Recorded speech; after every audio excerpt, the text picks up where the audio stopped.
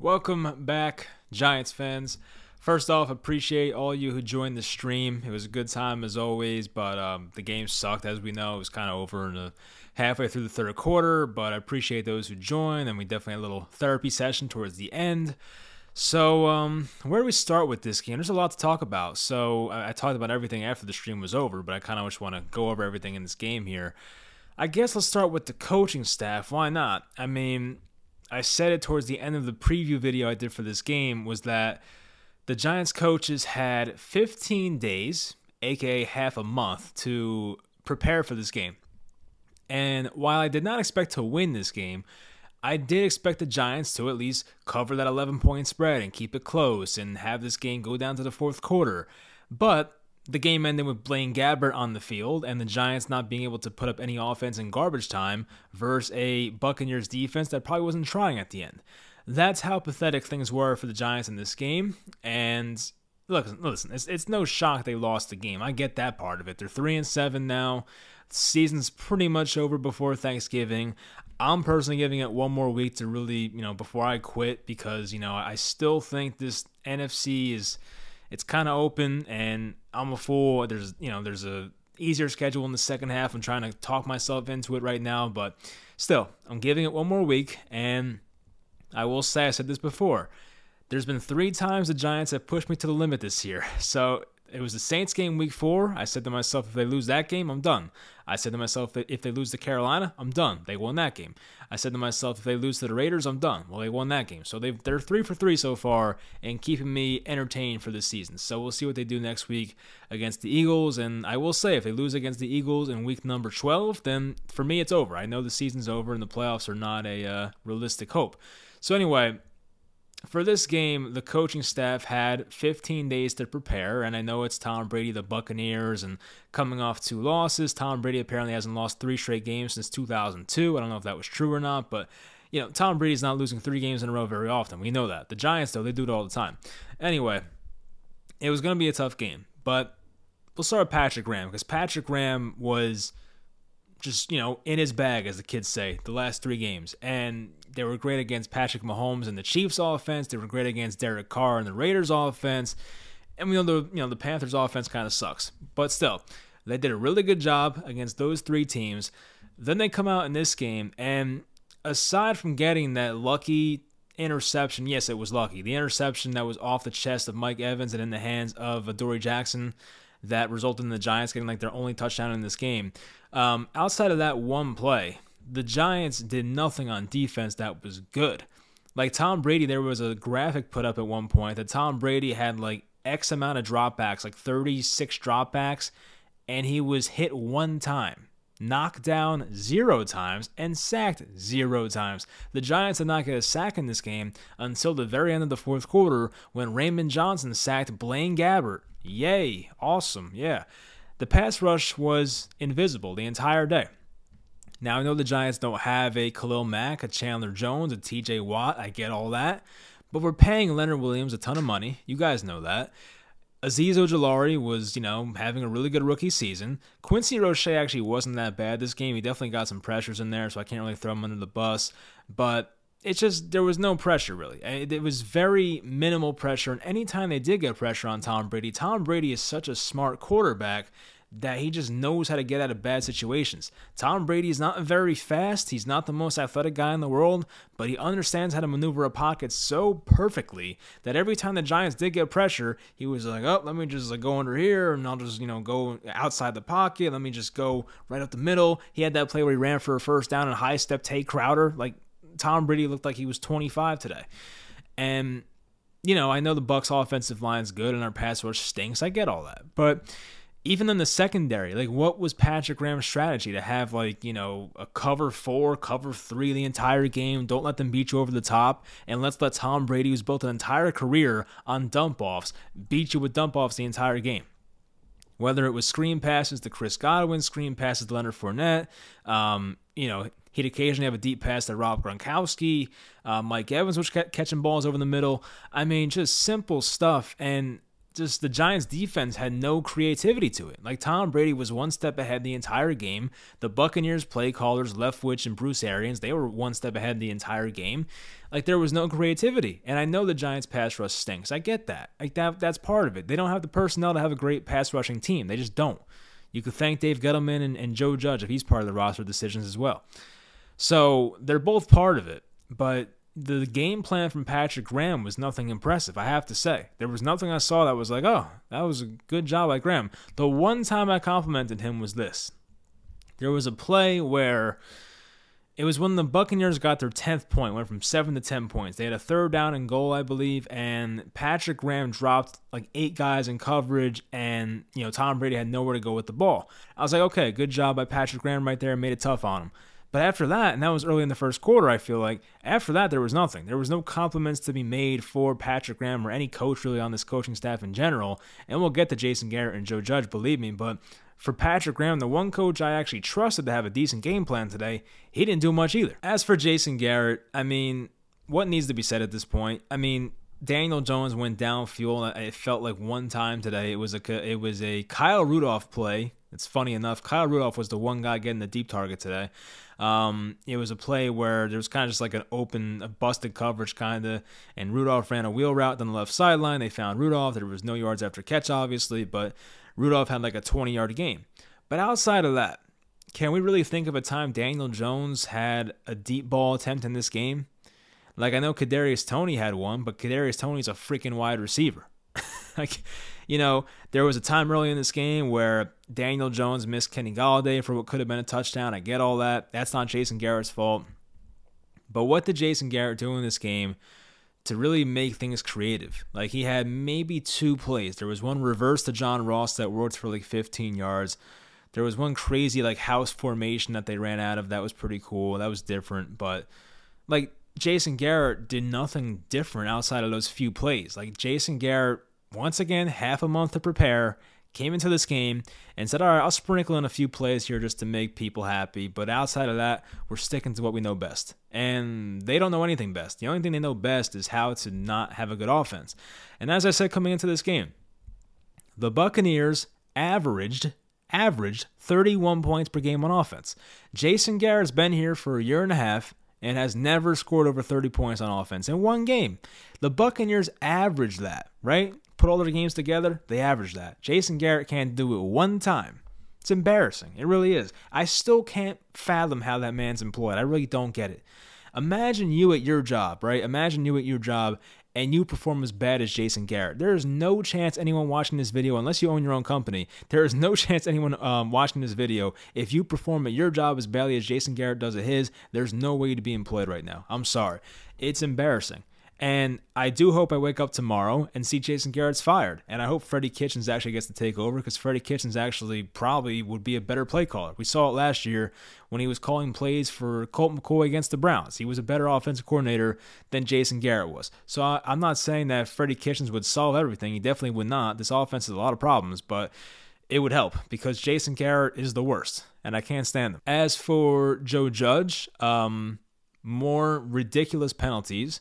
Will Hernandez had a couple. Darius Slayton had one.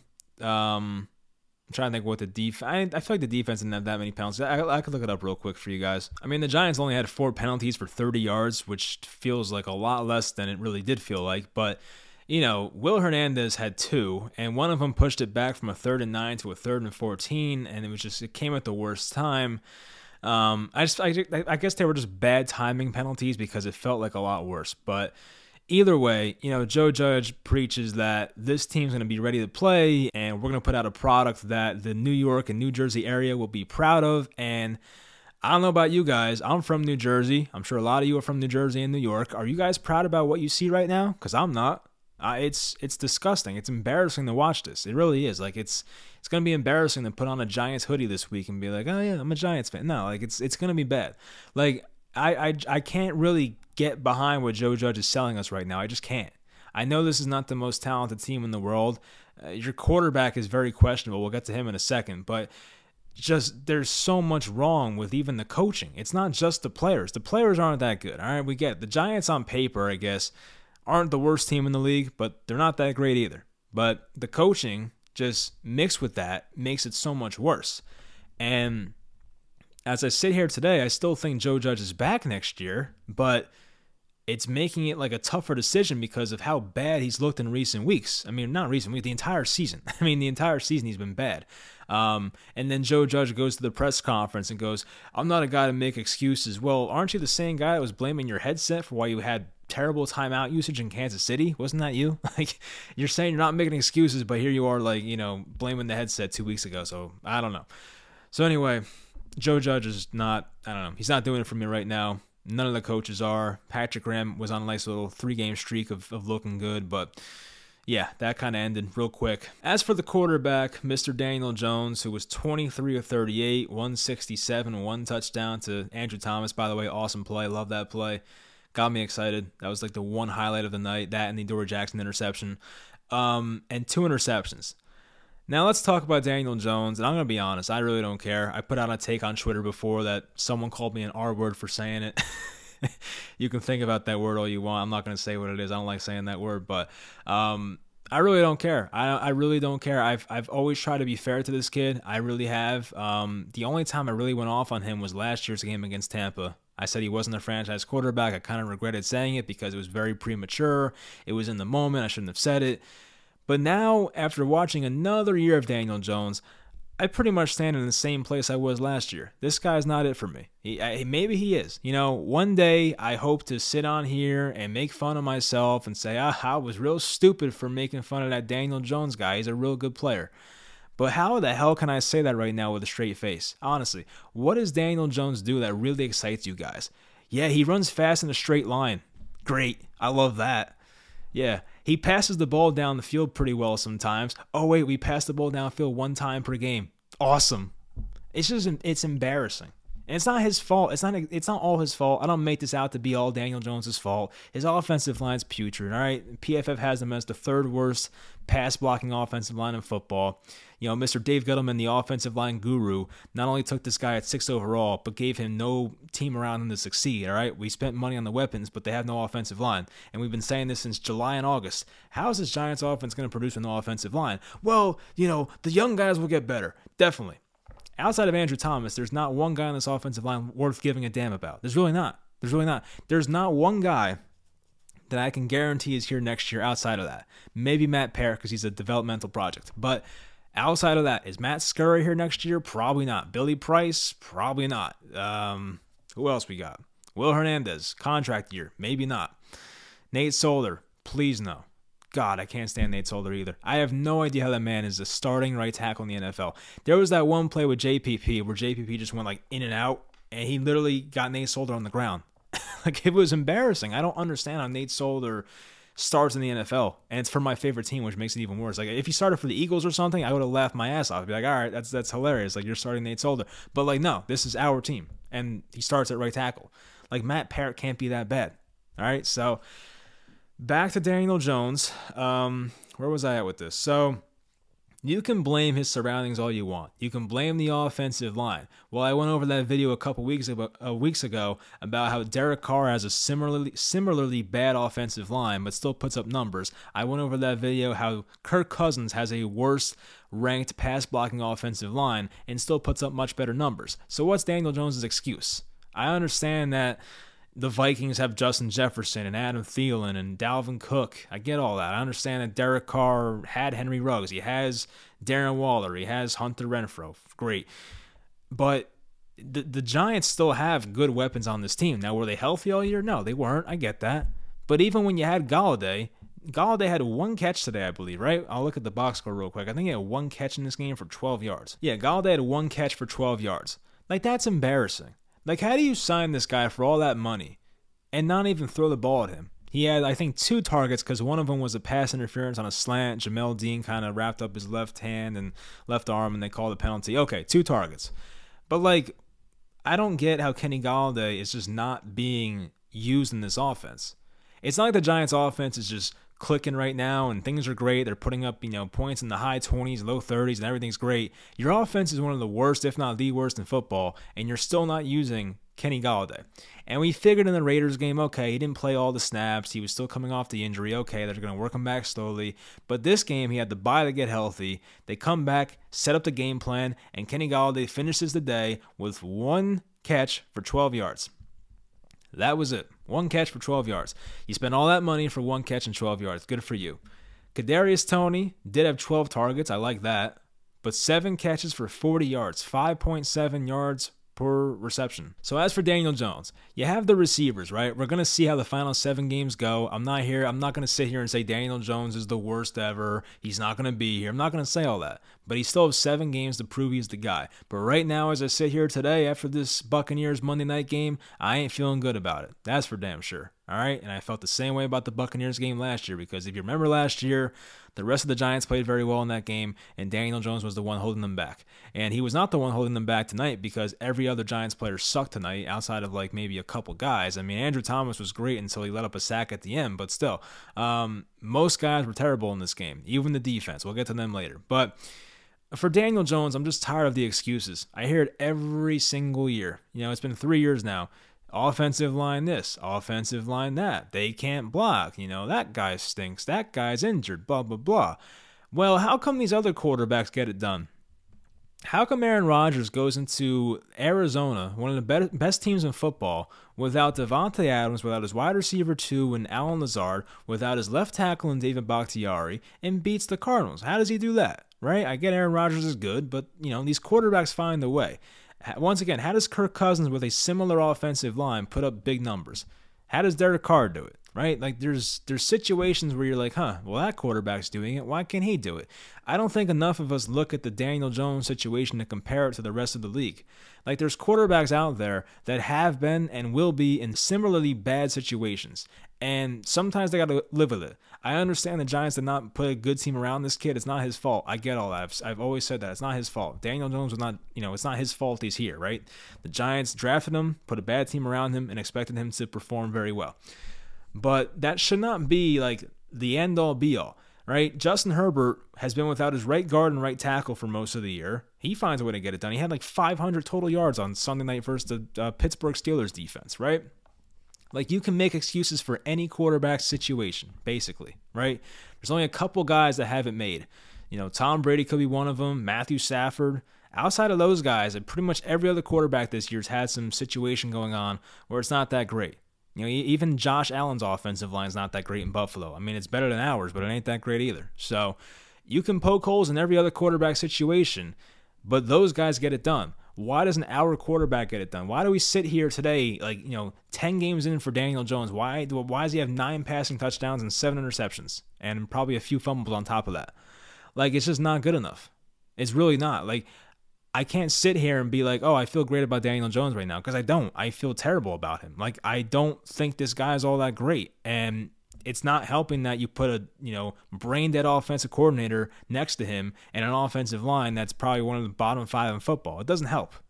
But is Daniel Jones himself doing anything to elevate the guys around him? I don't see it. And I know for some reason people will hate when I say that, but I'm sorry to be real about it. I don't think he's that great, all right? To me, Daniel Jones has always been average. That's the way he is. And, tonight wasn't even average. He looked terrible. The interceptions he threw tonight were embarrassing. The one that he threw, the first one, was one of the worst picks I've seen. It's up there with the Carson Wentz throw with his left hand this year at the 1-yard line. It was up there with that. If you guys saw that play, that was a bad interception. This one was up there. He literally tried throwing to his center, it looked like, and then he got intercepted by a defensive tackle. And then the second one where, he was throwing to a guy on a curl, but the underneath route hit the guy, I think, right in the shoulder or in the head, and it bounced off of him for an interception. You can't do that either. I want to sit here and be fair to Daniel Jones. I understand it. I know the situation's not great. There's going to be a guy or two in the comments that's like, you're an idiot. Daniel Jones can't succeed here. Blah, blah, blah. I get all that. Trust me. But I pay very close attention to the rest of the NFL. There are other quarterbacks that succeed when other crap goes badly around them. All right? And this is not a guy that does that. Daniel Jones has to be coddled. He has to have a good situation. And I know everyone's going to be like, oh, Dak Prescott went to Kansas City and got, effed up by them. Yeah, okay. Well, Dak Prescott's had a track record for being a great, not great, but a really good quarterback for 4 years. All right, like, okay, so what? His receivers on the fly got hurt, right? CeeDee Lamb got a concussion. Amari Cooper's not vaccinated. He's out, right? I mean, that's basically what happened, right? So now he's throwing to guys who can't catch the damn ball. The offensive line had an off game. Okay, it's one game. It's one game, guys. This is Daniel Jones now for 2 years. That's one game for Dak Prescott, almost 2 years for Daniel Jones.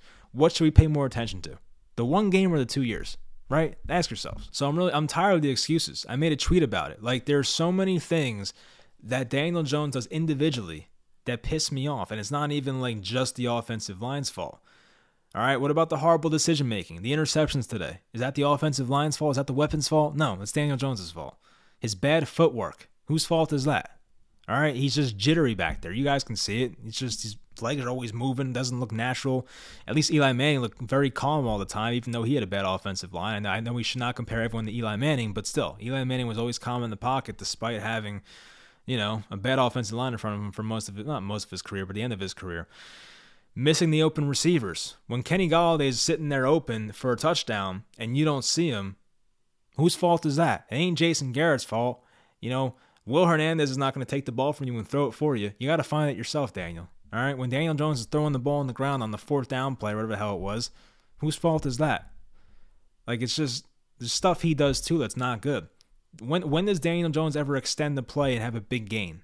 How many times do you see Daniel Jones roll out to his right, make a big throw, 25, 30 yards downfield, down the sideline, like Patrick Mahomes and Josh Allen do routinely every week? How often do you see that? It's very rare. I get excited when I see it because it never happens. Can he maneuver the pocket? Did you guys see the way Tom Brady maneuvers the pocket tonight? It's incredible. And I'm not saying he has to be Tom Brady, but Daniel Jones, when he's back there, is a deer in headlights. Every time there's pressure, it's like, oh, he's dead. He's done. That's it. He's getting sacked. I feel like he's gotten better at it, but tonight was a big step back in the wrong direction. So I wasn't happy about that. His fumbling issues. The fumbling issues have been a thing forever. All right, since his rookie year. Unbelievable amount of fumbles. That's probably not getting fixed. It's been better, but it's not getting fixed. And horrendous in the red zone. I went over Daniel Jones' touchdown totals before. The Giants offensively are the worst team in the red zone, I believe, and he's part of the problem. All right, Jason Garrett running curls in the end zone doesn't help. I get it. But, it's not all his fault. Daniel Jones at some point has to be like, all right, I need to do some stuff myself. All right? Not every situation is going to be perfect. There's a handful of quarterbacks in the NFL that have a perfect situation. All right? We're talking about who? Baker Mayfield, who's wide receiver 1 is Jarvis Landry now. That's not the best situation in the world. We're talking about Dak Prescott, okay? We're talking about Matthew Stafford, Tom Brady. Who else? Who else has a perfect situation? I told you guys about Aaron Rodgers. His offensive lineman, left tackle Bakhtiari, all-pro player, has been out. Their right tackle now, who was the left tackle, Elton Jenkins, tore his ACL. He's out. All right? It's not like Aaron Rodgers has a perfect situation. I went over Josh Allen. Josh Allen's offensive line is not graded out that well this year. It's not that great. Who else? Justin Herbert has not had the right side of his offensive line for most of the year. They're just throwing in these backup guys, and they're making it work. That's what I mean. Every team runs into problems. Every team runs into injuries. And the Giants just want to keep making excuse after excuse. Well, this is why Daniel Jones is not good. Oh, that's why Daniel Jones is not good. When does Daniel Jones overcome a bad situation? Is it ever going to happen? Probably not. That's what annoys me. All right? There's quarterbacks put in bad situations all the time, and they find a way to overcome these things. Russell Wilson, for half a decade, had one of the worst offensive lines in football, and he was putting up MVP caliber numbers. Deshaun Watson, despite going 4-12 last year, put up 37 touchdowns and 8 interceptions or whatever the hell his numbers were. It was crazy. Having a bad offensive line and, not the best play caller is not the only excuse of why you should not be a competent NFL quarterback. If you really need everything perfect around Daniel Jones, what does that tell you about Daniel Jones? If you're still wondering who Daniel Jones is halfway through year 3, what does that tell you about Daniel Jones? It's probably not a good thing. Right, I said this before. How many quarterbacks in the NFL have we seen that went into year 4, that were first-round picks, that stayed with their same team, that really turned things around in year 4? There's not many. I know the Bears stuck with Mitch Trubisky in year 4 because they weren't sure. Well, look how that turned out. Mitch Trubisky's now a backup for the Buffalo Bills. Right, it was a wasted season for the Bears, and people are going to ask you, well, Mike, what would you do to make the quarterback situation better? I don't know if this would make it better, but at least bring in a veteran and try to build the rest of the team around. You know what I mean? don't take a quarterback in this draft. Just don't force a pick, right? That's a bad idea. Don't force a quarterback pick. But there's a world where the Giants can sign a Jimmy Garoppolo, a Tyrod Taylor, a Teddy Bridgewater, bring that guy in for a year, right? Build the team around them. And then next year they can trade up for a quarterback or make a big trade for an established quarterback like a Watson or a Wilson, whoever. You know what I mean? Like, it's okay to have a bridge quarterback. The Giants don't think about that very often. Denver did it with Teddy Bridgewater, right? Who I just mentioned. Denver traded for Teddy Bridgewater, gave him like a 4th or 5th round pick for him. And now the Denver Broncos are in prime position to trade for an established quarterback. If Aaron Rodgers wants out or if Deshaun Watson comes out clean, the Denver Broncos are in a perfect situation to trade up or trade for one of those guys, right? Like, it's not a bad idea to do that. I'm not saying you have to force a quarterback pick in the first round. That's a bad idea. I know this quarterback class is not really thought of too highly right now, but there's still, like, you're still allowed to have a bridge quarterback. You can kind of take a year off. Like, what if we lived in this other parallel universe where the Giants, instead of forcing the pick with Daniel Jones, signed Teddy Bridgewater for 1 year. And Teddy Bridgewater was the Giants starting quarterback in 2019. And let's say the Giants had a similar outcome of going like 4-12 or 5-11. And then the next year, Justin Herbert's in the draft and you have a high pick. You could have had Justin Herbert because you went with the bridge quarterback strategy and didn't lock yourself into Daniel Jones for a rookie contract, right? Like that, those things are possible. I always believe the Giants kind of forced the Daniel Jones pick. They went into that offseason saying, all right, we need a quarterback. We can't mess around anymore. We have to show these fans we're going to rebuild for real. And Kyler Murray was the cream of the crop. He was the number one guy by far. You know, some people like Haskins, some people like Drew Lock, some people like Daniel Jones, but none of those guys were like surefire, like, oh, this guy is a top 5 talent in the draft type guy. So to me, that was kind of a force, especially at 6. Like, some people had Daniel Jones as like a 2nd-round prospect, and they took him at 6, right? So that's why the fan base was just not happy with the pick. So to me, it always felt forced, and we kind of forced ourselves to like Daniel Jones. And oftentimes, your gut instinct is what's right? We've done that before. I've taken a lot of multiple choice tests back in grade school. There's a lot of times where I would just circle in C, and then I'd go, no, that's not it. And then I would go for A. And then I would get my test back and it was actually C. Like, there's a lot of times in life where the first thing you think of is like, oh, that's it. So when we all think as fans, like, oh, Daniel Jones is a bad pick, that was probably the right answer, right? We can try and sugarcoat it and put a all-pro caliber team around Daniel Jones and try to make him look good and look kind of good and make him into Ryan Tannehill or Baker Mayfield last year, right? But, like, where's that getting you? Is Ryan Tannehill winning a Super Bowl? Is Baker Mayfield winning a Super Bowl? I don't think so. Like that... Like, when I'm rooting for teams, I'm rooting for championships. I don't care. Like, I care about making the playoffs, but I don't want the playoffs to be my ceiling. If the playoffs are my ceiling, it's just you're setting yourself up for disappointment. So if you want to set your team up for sustained success and a Super Bowl ceiling, that's what you want as a fan. You don't want a playoff ceiling. You don't want to be the Titans. You don't want to be the Browns, right? The Browns are, they're a really good quarterback away from being great, but that's what I mean. Baker Mayfield could be like the Daniel Jones in this situation. So that's pretty much it for the Daniel Jones rant. He's got to be better, and I'm tired of the excuses. That's it. I'm tired of the excuses. There's examples everywhere, and I'm tired of the excuses. Saquon came back, didn't look great. He had 6 receptions for 31 yards, but the rushing wasn't that great. He was 6 for 25. He had one kind of nice run at the end for 11 yards, kind of helped his day. Defensively, no pressure. Julian Love got murdered by Rob Gronkowski all game. Adoree Jackson had the interception. That was cool, but that was about it. There's really nothing. The pass rush was not really worth giving a damn about. The run stopping wasn't too bad. I want to see what they ran for in this game. So Leonard Fournette had 10 for 35, and Ronald Jones had 8 for 33. It wasn't terrible. I mean, the Giants had some nice run stops. Even Danny Shelton actually had a decent game I saw. That was pretty surprising. So, but yeah, I mean, for the most part, the defense was very disappointing, and Tampa just had their way with them the entire game. And if it wasn't for that fluke interception that hit Mike Evans' chest, the final score could have been like 37-3. It could have been a lot worse than 30-10. So I guess we kind of lucked out there. So, I mean, there was also a play in this game where Azeez Ojulari got held by Tristan Wirfs, and it wiped away like a big game by Chris Godwin. He got down to the 1-yard line. That would have made it 24-10 at halftime. So the Giants kind of got lucky with some of the penalties and whatnot this game and the interception. So the score could have been a lot worse. And Do I think Jason Garrett's fired tomorrow? I mean, I don't think so on a short week. I don't see that happening, but I hope I'm wrong. I do want to see it happen. So I don't know. We'll find out. They play the Eagles next week. And as I said, if they lose next week, any playoff hopes I have will be dead.